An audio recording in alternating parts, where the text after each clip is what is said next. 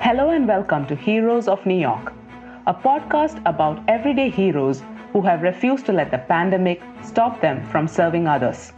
In every episode, I will introduce to you someone who has risen above the odds to uplift people around them. I'm your host, Anu Senan. Hi and welcome. This is the last episode of Season 2 of Heroes of New York. We will be taking a short break after this, and then we'll be back again with amazing stories, but in the meanwhile, enjoy this episode. I take a trip around New York City with two volunteers who help the homeless because they want to. One of them is KimMarco Salvo. She's a wonderful human being. I met her through the Scouts program. When I enrolled my son, she volunteers with them. Kim, when she's not working in the fashion industry, is busy helping homeless people. On this occasion, she packs sandwiches for them, and we walk around Penn Station one very cold Saturday morning in January. My hope is that I can talk to a few of them, but turns out they're not interested to speak to a woman holding a mic. So I stay at a distance while Kim distributes food and talks to them and finds out about them. She knows them. She knows every one of them. It's amazing to see the length some people go to help others. There are times that Kim distributes mufflers, shawls, etc. It's extremely cold. She understands, and she does this because she wants to. We are near Penn Station, very close to 7th Avenue and 31st Street. There was a time during the deep lockdown when it was a completely desolate area. People weren't coming in and out of Penn Station, and Kim was still coming to distribute food to homeless people. Kim, what do you do? So I work in the fur industry, which is on 30th Street. And I studied at FIT, and I started working at my job when I was still in college, and then I just stayed. That's my one and only job that I've had straight through. What inspired you to start helping people? So it just takes a moment for somebody to do something, and it doesn't cost you anything. That moment doesn't come with a price tag. That moment comes with the reward and the ability to just offer that moment to help somebody. Think about how many people come in and out of Penn Station every single day, even before the pandemic. And think about how many people there are that they step over or step around or walk on the other side of the street because they don't want to go near them. How many times they've said something to them. How many times people have cursed them out or walked by in disgust. Or they grab their children and hold them closer because they think, they're going to get the cooties. It's not like that at all. These are people. These are brothers and sisters. They're people that just, strayed the wrong way, got left behind, came under the wrong influences. But they're people. They're humans. They're not garbage. They're not trash. They're not leftovers. So it's just, it's touching when you get to know who they are. That homelessness does not discriminate. It doesn't matter how you were brought up or your education or what kind of job you used to have or even if you have family, because everyone came from somewhere. So all the people that we see, they came from somewhere. They have family somewhere, but they've just found themselves in a position where they're like this now. And I don't think anyone does it to themselves intentionally.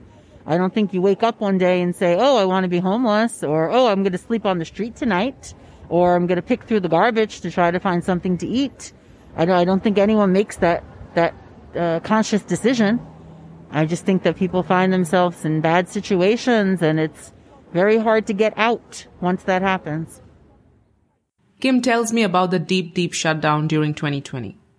During the deep shutdown, it was very difficult for anyone on the street because there was no one to ask for help. There was just nobody around. So now here, we're standing in Greeley Square, and there are some people walking around that you can see. They're coming up from the subway, maybe they're going to their job. But when it was March and April and May, there was nothing. Totally desolate. They didn't have the tables and chairs out. There were no people. Nothing was open. And so even if you wanted help or wanted to ask someone for help, there was no one around. So there's been a big difference now. At least there's a little bit of life, a little bit of action. So maybe they can at least ask people for help. But during that time, no one was around. It was very eerie, but it was also very sad. Kim tells me more about herself and what inspired her to start this journey. So when I first started going out in March, I used to go home and cry because the conditions people were in, who didn't have any teeth, who was missing legs, people who with mental illness that, couldn't even make a sentence or would run away from us. And so every Tuesday night I would go home and cry. Now I can't wait for the next Tuesday night because now I see the little bit that we're doing that is a little helpful just for the amount of time to give them a little bit of comfort, a little bit of interaction, a little bit of humanity. So it's, I like, Tuesday nights become one of my most favorite nights of the week. On the corner of 31st and 7th, Kim stops to distribute food and earmuffs to homeless people, and more homeless people are coming toward her. None of the homeless people want to talk to me. The minute they see the mic, they turn away. So I stay at a distance and Kim goes to them, hands them sandwiches, socks, and earmuffs. But she doesn't leave immediately. She makes it a point to stop and talk with everyone, ask them how their day is going, what challenges they are facing, and generally make small talk. I can see the homeless people smile and chat with her like they've met an old friend. Kim's taking a long time. She's chatting with this gentleman who's on a wheelchair sitting right outside the Penn Station. I have no medical background, but I think that Al must be schizophrenic if I had to give him a medical diagnosis, because you can tell the way he speaks that his mind doesn't have a clear thought pattern to it, but he's very kind. And I really don't think that he does drugs because he doesn't have those types of actions or personalities to him. And I never smelt alcohol on him, so I don't even think that he drinks. I think that his issue is just one of mental illness. It took a very, very long time before we could actually approach him to speak to him because he stays very enclosed, and even his body language tells you that he wants to be left alone. He doesn't want to be encountered. He doesn't want to be engaged. And I think that the other people that are on the street know that because there is a level of respect for one another. And he's also a little bit older. He's not like a punk kid. So I think that people realize that they should be leaving him alone and just letting him be the way he is. I don't think that they harass him, or I don't even think they steal from him. But you can tell the way he keeps his things in bags, and he's always like fussing with them and tugging on them. He has to have some kind of tactile motion to his day. And he doesn't change his clothes. He's been wearing those same clothes since March. I don't think he's ever changed his clothes. He now has 2 more jackets than he used to have. So I don't know if he had those hidden somewhere or if he was able to get them as the weeks went on. In the summer, he was just wearing 4 layers of things, even when it was 100 degrees outside. He just had those things on. He would not take them off. But he's a very nice man. I don't know why he's here. I wish that someone, there was a way somewhere to help him, because it's definitely a mental issue. It's not the influence of anything. Kim walks over to the lady who sits in the bus stand, hands her a sandwich and a pair of socks. She's asking her if I could come in and interview her. A lot of these homeless people are scared. They don't want to be interviewed. They don't want their pictures to be taken. Understandably so. So there's a woman who stays at the bus stop on 7th Avenue and 31st. And she's been staying at this bus stop. It's probably been about 6 months now. She's probably in her late 50s. It's difficult sometimes to tell the age of people on the street because the conditions have taken such a toll on them. So sometimes it's difficult to pinpoint, if they're younger or older, just because of the conditions that they live in. But she's safe there. No one seems to bother her. And she's very nice. So I'm going to go over and talk to her and see what she's doing. Like when you're helping people, do people have to be scared? So we've never encountered anything dangerous. I don't think that people have weapons on them. So I don't think that they're going to take out a gun and shoot us or even take out a knife or anything. What is scary though is when you speak to the people that have mental illness, because sometimes they can get angry at you. They can scream at you, or, sometimes they do use curse words to let them know that they don't want to be bothered. And we've had a couple of episodes where people just basically yelled at us, but nothing to put us in harm, nothing dangerous. Even the drug addicts that we encounter who are actively using drugs, they're not dangerous. They're not out to harm anyone. I think that they're just looking to make their life go away. And that's the answer that they have to make their life go away. But no one, I don't think anyone is like a hard convicted felon out to attack people. Not the people that we see. But remember, I'm only seeing a very small neighborhood. A very small, minute area in comparison to, all of Manhattan or all of New York City. So maybe there are neighborhoods where the people living on the street are dangerous.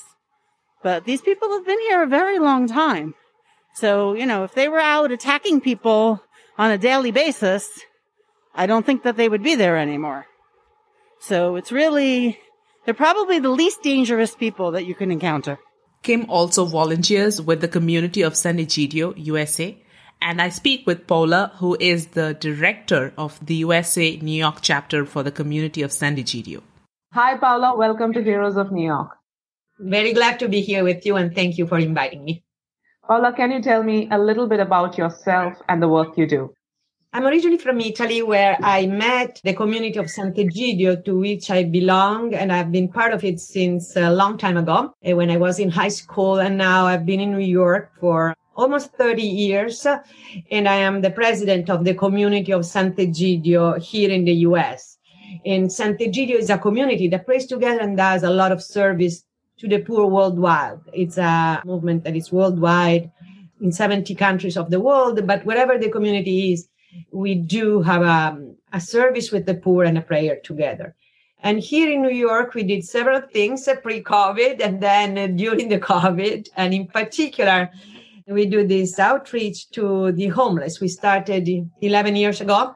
Very simply, 3 of us wanted to respond to what we saw around.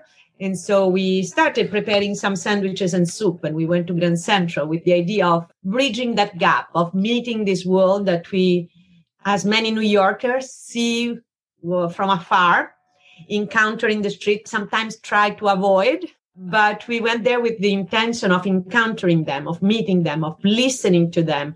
And in that sense, the food that we offered was also a way to interact, a first step to open a conversation. So we started 11 years ago on a Tuesday evening, and since then we have continued. We didn't miss Tuesday.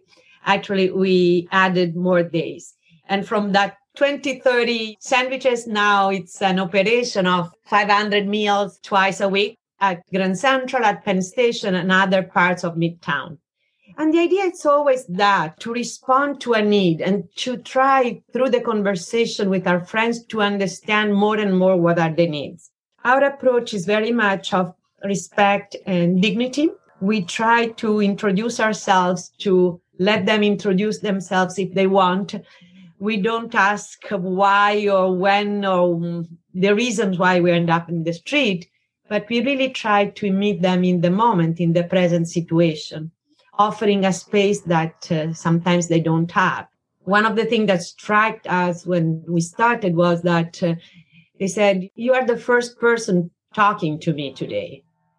It's the first word that I'm saying." And that was on a Tuesday night, so which struck us in the sense of isolation and loneliness that obviously became paramount during pandemic. During the pandemic, this was 10 times, 100 times more. If you were to explain this to a person, right, homelessness, what would you say homeless is not? It's not people who enjoy being there and have an easy life. That's the best they can do. That's not true. That is not taking advantage of what is around and enjoying life just because they have not another solution. First of all, they are men and women with a story, with a name. I insist on the name, with a birthday like anyone else. And they have stories, attitudes that are like we are, different from one from the other. And that you discover only through speaking with them. It's not that they are all the same. There is not the homeless. That's not. There are different men and women with different stories and different story also of homelessness. So in a way, I would say it's not a category. It's not a group that is homogeneous. It's not a group that needs to be fixed. They're men and women with a little difficult story, with a vulnerability that need to be accompanied through their lives. That's what I think. They are not, I think in our world, we want to fix things. We want to find solution. And sometimes we want to impose solution. But those solutions are not the same for everyone. I insist on that. There are people who have different story and different backgrounds, and you cannot just impose a solution. How would you inspire someone to volunteer? I would say that it's a fascinating encounter because you discover a reality that is very far from what you live. I have to say it's also rewarding because the men and women that we meet are very grateful for whatever.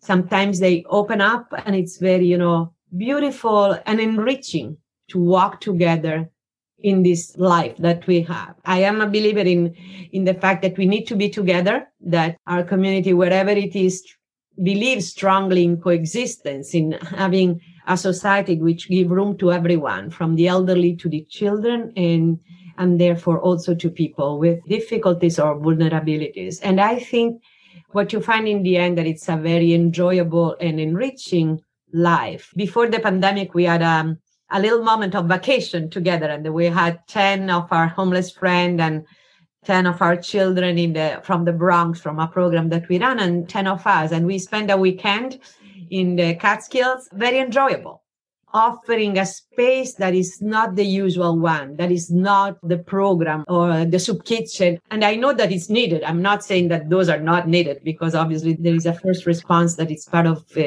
supporting life. But I think that openness allow you to meet these people in a different space with a little more open-minded and enjoy their stories, their talents. Some are artists, some can tell story, some can tell very little, but that's what it's like. What is your message to our listeners? Don't be afraid of people. Don't be afraid of opening up to an encounter that is not all predetermined. Enjoy every minute. We never had an experience of violence or threat. So I think that's in this also months of pandemic, we discover a unity and a beauty in being together, both from the volunteers part to our friends. And I think that's the richness that we have to build if we want to go out of this pandemic in a different way, more human. Thank you. I think it's an absolutely beautiful message. And I really, really hope that through the story, we can inspire more and more people to actually come out and help their homeless brothers and sisters. Thank you so much, Paola, for the work that you and your team do. It's a great honor to have you here. Thank you. My pleasure. The other individual whom I take a walk around with is Imad Khachan. Imad Khachan was a guest on Heroes of New York. His episode was the first episode of the second season. It's called Angels of New York. Check it out to hear more about the work that Imad does. He owns the only chess shop in Greenwich Village. It's called Chess Forum, and it's a place where you can buy these exotic chess boards. When he's not selling chess boards or playing chess, Imad walks around the neighborhood helping homeless people. And so, on a cold, wet Friday night in January, I follow Imad along West Village and Greenwich Village as he talks to people he knows. I speak with 4 different people on the street who share their stories with me. 4 different perspectives of being on the street. Outside the Lennox Hospital in Greenwich Village, we run into Julio, who's an ex-Marine, full of life, happy to share his story with us. Hi. Hi, how are you? I'm good. What's your name? My name is Julio. Julio. Tell me your story. Well, I'm a former Marine. Actually, right now I'm homeless, but I'm still proud to be a Marine. I served honorably. I got out of the Marine Corps and I was a follower, so I followed a lot of guys in the streets. I'm from the South Bronx. And so I got into drugs and everything. And I had a good job on Wall Street. And so selling drugs and using drugs, I went to prison and everything. But at the end of the day, it taught me a lesson. Don't be a follower. Always use your own mind. And so now I'm homeless, but, I don't do drugs anymore. I'm trying to get off the street. And I tell jokes, that's what I do for a living. I don't just ask people for money. I go to people and I say, hey, what's the best reason to date a homeless guy? After the date, you can drop me off anywhere, and people take a liking to me. People have helped me out. I know there's people in the world worse off than me. I wear a mask every day and I don't even drink Corona, but, but I just try to stay positive, and I tell people all the time, especially kids, no matter what's going on in life, if you smile, it'll get better before it gets worse. And so I've been around the world. I was in Lebanon. Which year was that? In 1983, when the first suicide bomber killed 241 military personnel, and a lot of Marines died. And I'm going to tell you something, I went in the Marine Corps. I met a guy. We had a fight, what they used to call redneck. And, he passed away, but he was my best friend before he passed away, and because that's how the Marines are. No matter what happens in our privacy, when we're out there, we got each other's back. Which year did you retire? Well, I got out of the Marine Corps in 1984. I was in 3 years. I had a 3-year, and I was young and dumb. I should have stayed in. The Marine Corps was I'm not going to lie to you. Back then, it was a very racial divide. It was divided racially, the Marine Corps. It was and I'm Puerto Rican, but, I'm considered black in a lot of countries, a lot of places. Or in some places, they even consider me white. When did you become homeless? I became homeless in 2003. And then since then, I had a place. And then, last year, I had a place. I had a room. I was renting. It wasn't I didn't have paperwork, I didn't have a lease and everything. So after when the COVID hit, I used to make a lot of money telling jokes at One Oak. Clubs like One Oak, Marquee, restaurants like Cat Steak and Pastis. Those restaurants, I would go there and tell jokes and people would give me money. But when the COVID hit, I couldn't even make $100. I used to give away $100 a week, and I couldn't make $100 a week. And so the lady had told me I had to leave. And that's how I became homeless again. Have you ever tried going to a shelter? Yes. And recently I tried, and I just can't do it. The shelter system is the worst shelter system in the world here in New York. I went to the shelter I was on the subway at 1 o'clock in the morning. They closed the subway and they asked me, you want to go to the shelter? And I was like, yes, I'll go. The van did not come pick us up till 4 o'clock in the morning. We had to stand in the rain till 4 o'clock in the morning. And then when we got to the shelter, I did not even get a bed. It was 6 o'clock the next evening. And I still had not had a bed, a shower. They gave you food, but, it's terrible. And then the place was disgusting. It was the bathrooms was nasty. It was terrible, a terrible experience. And I left. I never slept there. I left because the train, the subway is much cleaner. And then there are buildings where I have a big blanket here and I usually sleep inside a building, a project building. I'm not going to say which building because they might come get me and arrest me for trespassing. But some people in that building where I sleep, they give me food. I have some clothes there, I just have to find a decent place to take a shower. I tried the street showers that they have.